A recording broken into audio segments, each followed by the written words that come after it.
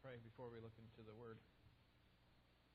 Father, we need for you to speak to us this afternoon. Lord, we cannot live by the food that we have just eaten alone, nor any meals really, but by the words that come out of your mouth. So speak to us this afternoon, we pray in Jesus' name. Amen. What does a church with a timid pastor need? A church who is being overrun by false teachers, who are teaching a false gospel and misapplying the truth of the gospel. A church that is overrun by false teachers, careless Christians, and a timid pastor needs motivation to live out the gospel for the sake of sound doctrine, corporate integrity, and selfless service. I want to study through 1 Timothy with you tonight, or this afternoon, and then for the next 20 Sunday nights that we are together. So if you haven't already, turn in your Bibles there. We're just going to do a survey of the book and also look at the first couple verses of the text as well. So let's look at the first verse, because the first thing that we see is that 1 Timothy is a letter from Paul. Verse 1 says, Paul, an apostle of Christ Jesus, according to the commandment of God our Savior, and of Christ Jesus, who is our hope. So Paul's writing this letter, written on his fourth missionary journey, likely AD 62 through 64. Notice that Paul's speaking here on behalf of God. He says, I am an apostle of Christ Jesus according to the commandment of God. So what he's about to say is important. There's some conflict going on in the church, as we're going to see. Timothy needs to address these issues that are going on, and Paul wants to say, this is not just my opinion. I'm speaking as an apostle, a representative of Christ Jesus himself and the commandments of God. So that's going to be important later.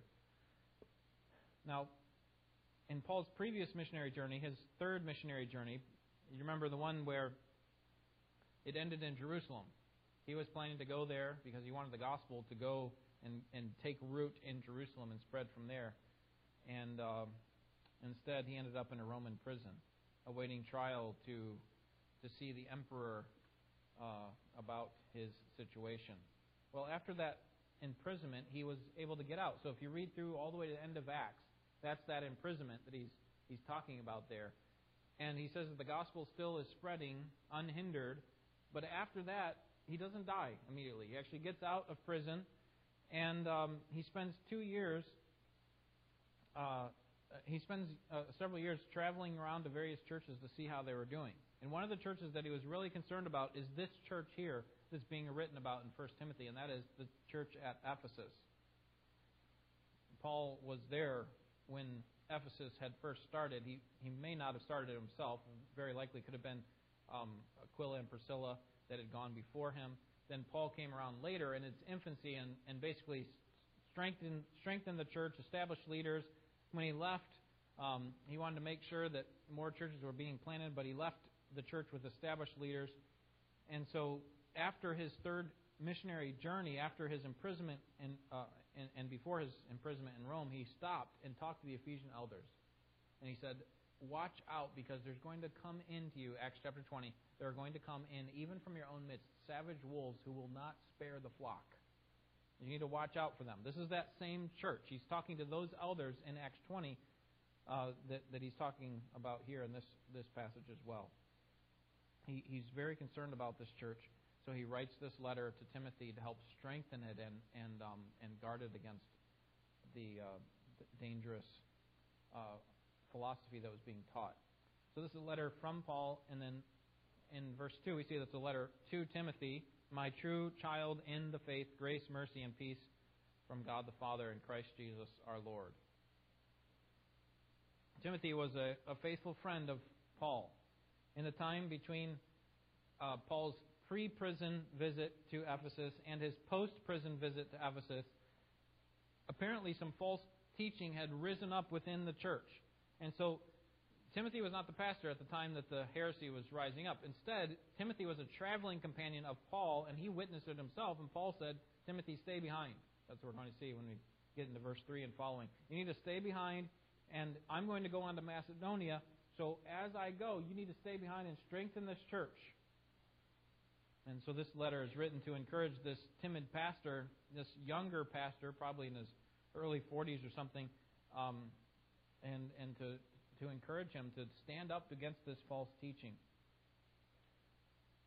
Paul was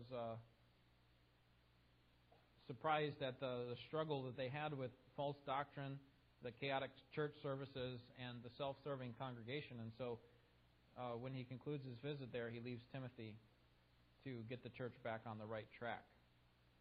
And so Timothy is the direct recipient. Okay, as we talked about Sunday school, we're reading someone else's mail. This is mail directed at Timothy primarily. But the fact that this letter is preserved and that we're still reading it, that is part of the New Testament canon, tells us something, doesn't it? That it was meant to be read by more than just Timothy. In fact, it seems like Timothy allowed the whole church to read it. And, since we're reading it now, Paul, the Holy Spirit, in fact, meant for us to read it as well. Now, who is Timothy? Timothy he was effectively a Samaritan, right? He was the son of a Jewish Christian mother and an unbelieving Gentile father, according to Acts chapter 16. And from the time he was young, he was influenced by his Christian mother and grandmother, according to the Apostle Paul. It seems like Paul led him to Christ, according to Acts 16, because, and then notice here in chapter 1, verse 2, he calls him my true child in the faith. So it sounds like Paul led Timothy to Christ, even though he was influenced by his mother and grandmother, heard these great things about God and the Bible. Timothy very likely was led to Christ by Paul himself. And so the first encounter that Timothy had with Paul, I think, would have been unforgettable. Because in Acts chapter 14, Timothy probably met him when Timothy was in Lystra. That's where Timothy was from. When Paul was in Lystra, I should say, because that's what Timothy was from. And if you remember your history of the establishment of the churches there in Acts, you remember that Paul went into Lystra and was not received very well. What did the townspeople do to him? Right? They stoned him and left him for dead. They dragged him outside the city and left him for dead. And so, in other words, they thought he was dead. They thought he was dead. He was probably unconscious, laying there with bruises and blood all over him. And what did Paul do when he came to? He went right back into the city and started preaching again. Do you think that would have left the mark at all on Timothy? You think Timothy would have remembered that story at all? Maybe might have come to mind a time or two, right? He knew the commitment that Paul had to this gospel that he once opposed. And now he's standing up for it and willing to incur great pain and punishment because of it. And so, very likely, again, I'm kind of filling in between the lines here, but very likely that's where Timothy first saw Paul, and perhaps that played into his own salvation. Well, after getting saved, Paul discipled him and brought him along with him in his travels. And one of the ways that people disciple younger Christians is they just let them be a part of their life. Just come and join with me as I go to this place or that, and we'll talk about spiritual things, and you can watch some of these things unfold yourself. And so here Timothy's basically being commissioned by Paul to strengthen this church here in Ephesus. Chapters 1 through 2 is the summary. It's a letter about sound teaching. Paul is wanting to show Timothy that the gospel motivates the church to demand sound teaching. After the opening greeting, Paul gets down to business. He doesn't start with a thanksgiving, thankful for these people. He doesn't start with any of that. He just goes right into the necessity for doctrinal precision. We might like to move on to all the fluffy stuff, love and care and people's concerns and that sort of thing. But Paul starts with doctrine. Let's make sure that our doctrine is right, because our practice will not be right if our doctrine is not right. All of our practices are flow out of what we believe. Everything that we do flows out from what we believe. So Paul starts with that. And he's saying, in this church there are false teachers who have risen up within the church, and they are not motivated by what they ought to be. And here's how you can tell if they're real or not. Their motivation, the result of their teaching is not love from a pure heart and a good conscience and a sincere faith. Instead, it's division and strife, and that's one of the ways you can tell what true doctrine is, its result. In verses 12 to 17, Paul gives the basis for sound teaching, the grace of God and salvation. He's saying, listen, you're not coming in here, Timothy, just like I am not, with this air of superiority, like, look at me, look who I am. Saying, no, I am the greatest of sinners. God saved me. This is who I am. I'm one who's saved by grace. Timothy, this is you. So he's trying to establish for Timothy kind of a leadership style. And then in verses 18 through 21, he shows the necessity of vigilance in sound teaching. Let's see if I guess I do have these subpoints for you there, if you want them. Vigilance in sound teaching. Notice verse 18. This command I entrust to you, Timothy, my son, in accordance with the prophecies previously made concerning you, that by them you fight the good fight, keeping faith and good conscience, which some have rejected and suffered shipwreck in regard to their faith. So, Timothy, fight the good fight. And the way that you're going to do that here in Ephesus is by standing up to these false teachers and by devoting yourself to being an example for the people who are following. As a teacher, you have to make sure that you have a solid life, that you're committed to God in every aspect of life. So vigilance in the activity. Let me leave those up there for a little longer if you need those. The next one is the necessity of corporate prayer in chapter 2, verses 1 through 8. The necessity of corporate prayer. And Paul gives an example of how Timothy ought to pray himself, and he says that there must be sound teaching with regard to prayer, because believers ought to pray for peace, because God is working to make Jesus known in the world, and this peace is conducive with the spread of the gospel. So when you pray about your leaders, civil leaders, pray for peace. Pray that there is peace. Yes, we can say, oh, well, if there were persecution, then the church is going to spread and grow even more and more. Well, that's possible, and God definitely works through that. But Paul actually prays for peace and says peace is conducive for the spread of the gospel as well. So let's pray for that. And in fact, that's what the gospel ultimately does. When it reaches into people and it changes the whole people group, it actually brings peace, not conflict. Now, initially there's conflict, but you understand what I'm saying.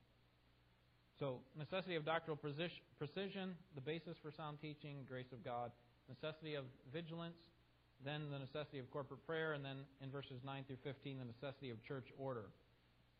At the end of chapter 2, there were some arrogant women who were drawing attention to themselves with fancy clothes and their public teaching in church. And so regarding their clothes, Paul commends them not to be known for what they look like, but rather that they be known for their good works.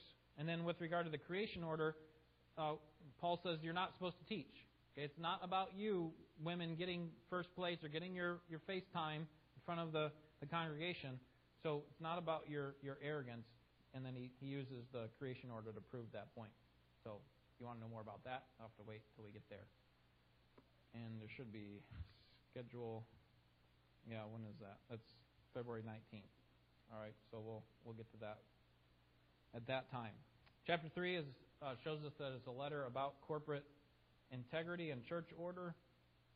That the gospel not only motivates our church to demand sound teaching, but it also motivates the church to demand corporate integrity and church order. So first, the integrity of leaders. In chapter 3, verses 1 through 15, this famous list of qualifications for the pastor and then the deacons in verses 9 through 15. Verses 8 through 15, excuse me. That Timothy should not be looking to appoint leaders who have great charisma or an alpha dog mentality. That's not the thing he needs to be looking for. That's fine if they have it, but the main thing that they need to be looking for, he needs to be looking for, and the church needs to be looking for, is that these leaders, the pastor and the deacons, are men of integrity. They are above reproach. That's the phrase that's committed or that's repeated over and over again. That they ought to be known for their godly relationships. That they ought to be known for their godliness in their homes as well as in the church. Like, we wouldn't expect them to all of a sudden do these great and godly acts in the church if they're ungodly at home, right? So we want to see people who are consistent within their lives. They need to be consistent also in how they treat their non-Christian colleagues, right? That they have a good reputation, verse 7 says, with those outside the church. That is speaking specifically of the pastor. But that gives a good indication as to how the affairs of the church are going to be handled, right? If we kind of blow up and we're angry all the time at home or at work or in our neighborhood, and then we come to church and we're just kind of mellow and really calm, and well, that doesn't say much about our corporate integrity. So it starts with the leaders, and so there's some lots of application that we can think about for our church there. Secondly, a reminder about the necessity of church order in verses 14 to 16. Paul's main goal here is to leave Timothy so that he can set things in order. So he says that in verse 15, I write to you so that you will know how one ought to conduct himself in the household of God. So there's application for all of us. It's not just for Timothy as a pastor saying, okay, here's what you need to do, Timothy. He's like, here's how you need to teach the people how they ought to conduct themselves in the house of God. And so this letter has a lot to say about that, because chaos in the church betrays our Christian testimony and the fact that God is a God of order. So we should have some order in the church. It's also a letter about selfless service in chapters 4 through 6. If the gospel motivates me to demand sound teaching, it also demands that we have corporate integrity. And then thirdly, the gospel motivates the church to selfless service. And the first kind of service is correcting false teachers. That's what chapter 4 is all about. That there are false teachers who come up. Here again in chapter 4, we first saw them in chapter 1, verse 3. Here we find out a little bit more about them, that they have these weird views about celibacy and food laws. They're making sure that people who are in a leadership position are not married and that they're eating the right kinds of food. Paul's like, no. That's not the standard that we're looking for leadership. And he goes back to Genesis and shows some of these principles that have abiding principles in the creation order, and shows how that plays into food and marriage. And then he goes on to say that leaders are to be identified by their godliness in verses 6 through 10, and then their commitment to the Word in verses 11 to 16, not by their greed. Then the first part of chapter 5 is about the service of caring for widows, that the church has a responsibility to care for widows, but then there's this one important qualification, but not all widows, and we'll get to that when we get there. But basically he's saying that there are actually some assertive women, probably the same ones from the end of chapter 2, who were taking advantage of the church. Right? They had lost their husbands in death, and the church felt the responsibility to care for them, and so they financed these ladies with the church's money. But in response, the widows here in chapter 5 were spending all their time being gossips and busybodies. And Paul's saying, if that's the case, then stop supporting them. Okay, that's not the purpose of what they do. So he says, if you're young, you widows, if you're young, tell them, saying this to Timothy, tell these young widows that they need to get remarried and take care of themselves. In other words, get busy. If they're over 60, and this is the qualification that he put on here, then they can be on the list of widows, but if they have a family or if they've been unfaithful to the church, then don't put them on the list of widows to care for. So he puts all these qualifications. We want to certainly be sensitive here in how we care for the widows in our church as well. But it's interesting that Paul says care for widows, but not all of them. Make sure that they're living up to the godly standards that are expected of every church member, and make sure that that their family is also helping to take care of them. So we'll explore that when we get to chapter 5. And then at the end of chapter 5, the service of pastors and sinning brothers, verses 17 to 25. Paul commands Timothy here to teach the church about paying their pastor, and then in verse 19 to be careful about how they rebuke their pastor. That's what the word elder there means. It's not, when we see elder in the Bible, especially in the New Testament, we're talking about pastors. We're not talking about the person who's older than you. So we've got to be careful about how we look at that. But basically, when you rebuke a pastor, you need to let's see, what does that say there? 5:19. Do not receive an accusation against an elder except on the basis of 2 or 3 witnesses. So there's all sorts of reasons someone could bring an accusation against a pastor, and so if someone just brings one, you've got to be careful about accepting that as truth. Verses 20 through 25, confronting sinning brothers, there's instructions for that. And that's really a service to the church, isn't it? And how do we care for sinning brothers?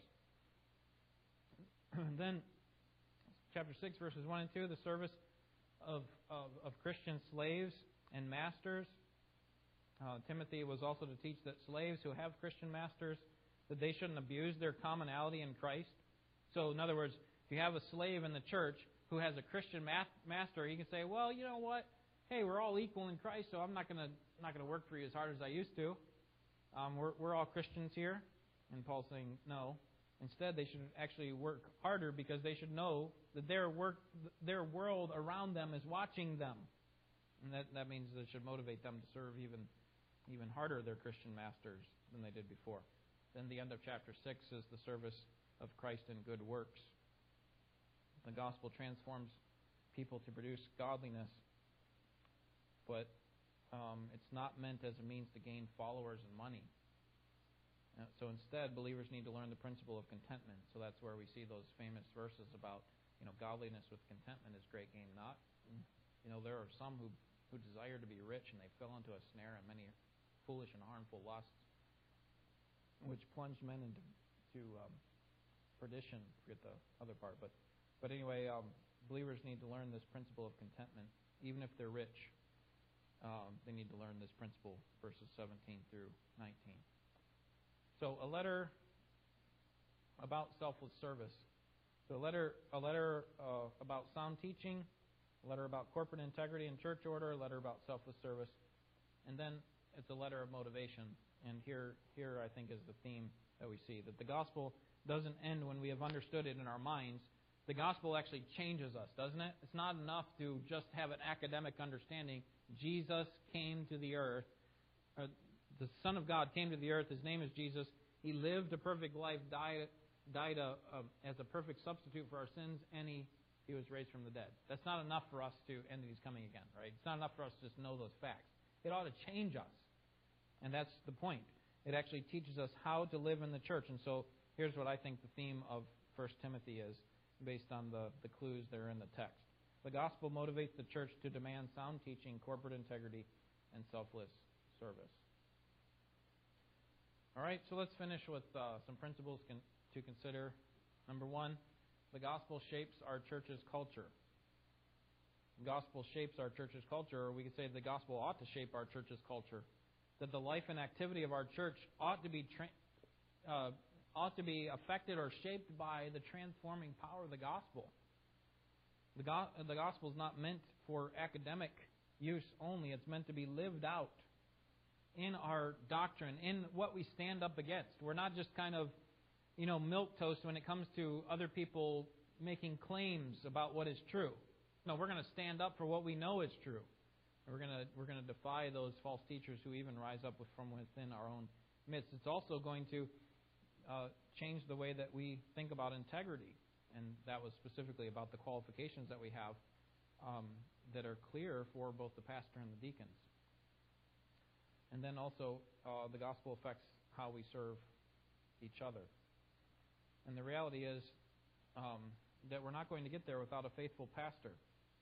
And the reason I say that is because Paul's writing this to a faithful pastor. Okay, he's not writing this to the church primarily. That would be more of a secondary audience, and we would kind of be more like the third, how would you say that, tertiary audience or something. But primarily it's written to Timothy, and Paul's saying, the church needs you. That's why I'm leaving you here. You are the faithful pastor that this church needs to get back on the right track. And so that's the second principle, I think, that we learned from Timothy, and that is our church needs a faithful pastor. This is what the text is all about. Paul wants Timothy to teach the congregation how to persevere in sound doctrine and good works. Isn't this consistent with what Jesus taught his disciples prior to his advent, or prior to his return to heaven? He said, make converts of all nations in Matthew 28. Is that what he said? No. No, he said, build an empire for yourself. You are the disciples, so build an empire for yourselves and make the world see. No, that's not what he said. No, he said, create a social gathering where people have lots of activities and programs that they enjoy so that they can keep coming back. Is that what he said? No, he said, make disciples of all nations, baptizing them and teaching them, listen to this, to observe everything that I've commanded. So he's not saying, teach them everything I've commanded. He's saying teach them how to obey everything I've commanded. That's different, isn't it? A little bit more than just teaching the commandments. And so, what Jesus was telling his disciples is similar to what Paul is saying here to Timothy. The church needs a faithful pastor who will teach them how to obey. And that's the job of church leaders today as well, is to make disciples by teaching them how to observe all that Christ commanded. Paul's not telling Timothy, transfer facts from your head to theirs. That's part of it, right? Sometimes we just don't understand things, and we need someone to tell us. We need someone to explain the Scriptures. But Paul's saying it's more than that. It's actually show them how to do it. That's why the integrity part is so important, isn't it? Because if we have people that we're putting up as leaders in our church, and they're living one way over here, and they're talking another way, what does that say about how much they really believe? Or what does that say about how the gospel really affects a person? Right? So we want to have integrity there, and we want to actually be able to learn from these leaders, from their godly examples. But also we learn how to obey God's commandment by when leaders rebuke the false teachers, when leaders commend godly believers, when leaders major on the majors, right? They major on the important things. Timothy's job was to do this, to instruct the church in sound doctrine, corporate integrity, and selfless service. So let me give you two applications under this principle. First, pray that I will be a faithful pastor, because I can't lead this church in my own power. I can't remain faithful in my own power. Okay, I need the strength that only God supplies. So pray that I will be a faithful pastor. Second, hold me accountable. Make sure that I am a faithful pastor. Make sure that my life, here and away, matches up with what 1 Timothy 3 says I ought to be. Because if I'm unfaithful to my wife, if I'm unfaithful in leading my children at home, if I'm unfaithful in leading this church, if I become unfaithful in my commitment to Christ, then who's going to get rid of me if not you?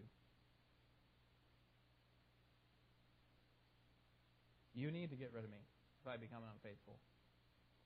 And you need to call another pastor into this place who will be faithful in his home, in the world, and who will be willing to be held accountable.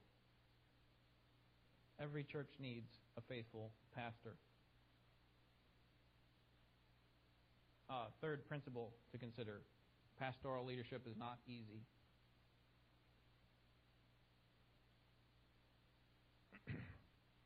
Church leadership is demanding, because it demands that I must, on occasion, stand up against self-seeking bullies who, in many cases, disguise themselves as loving, caring kind of people.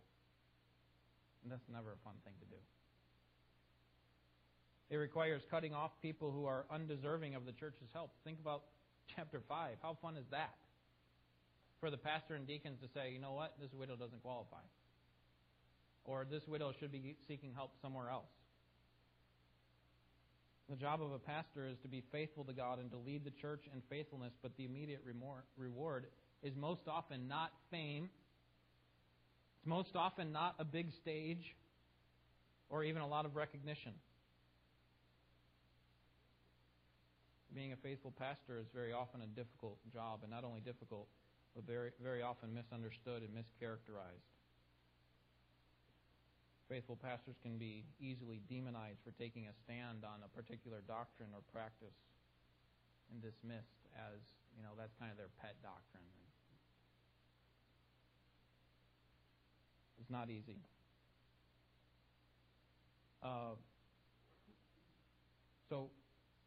So again, back to those two applications from before. Pray that I will be faithful, and then hold me accountable. Finally, the Ephesians story doesn't end with 1 Timothy. We kind of briefly walked through the story of this Ephesus church. That it was started by probably somebody else other than Paul. Paul came along, strengthened it, was there for 2 or 3 years, then moved on, established leaders before moving on, came back, saw some problems in it, left Timothy there to correct these problems. So what's the end of the story? As Paul Harvey used to say, what was the rest of the story? How did it all turn out? Did they revive? Did they stand their ground? Well, it appears that they at least survived, because 30 years later, Jesus sends them a note through the pen of the Apostle John in the book of Revelation.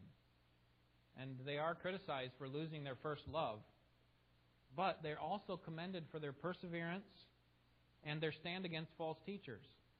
So we might have a lot to say negatively about them. You lost first love, but there's also much that the Savior Himself commends, and His lampstand is still there. He still stands among them as a lampstand. If they don't, they're going to be snuffed out. It's like He says to one of the other churches. But the point is that through that time, 30 years later, they had not apostatized. They were still working their way, struggling through the roughness and the difficulty of the Christian life. And so there is something to commend them for. And the story of Ambassador Baptist Church is a long history of God's faithfulness and the growth of believers as well. But our story does not end here. We have not arrived. We each have areas of improvement. We as a group have areas of improvement. We have greater strides that we can make towards godliness and contentment. Is that not true? How do you think Christ would evaluate our church today? And I think maybe a good way to answer that is just by sticking with us here on Sunday afternoons, evenings, over the next 20 weeks, and we'll answer that question. How do we stand? How could we be evaluated in relationship to this church at Ephesus? And so we'll take the next 6 months to look through this book and study it together. Let's pray. Father, thank you for this letter that was written at a time of crisis. And Timothy had to go in and clean up a mess.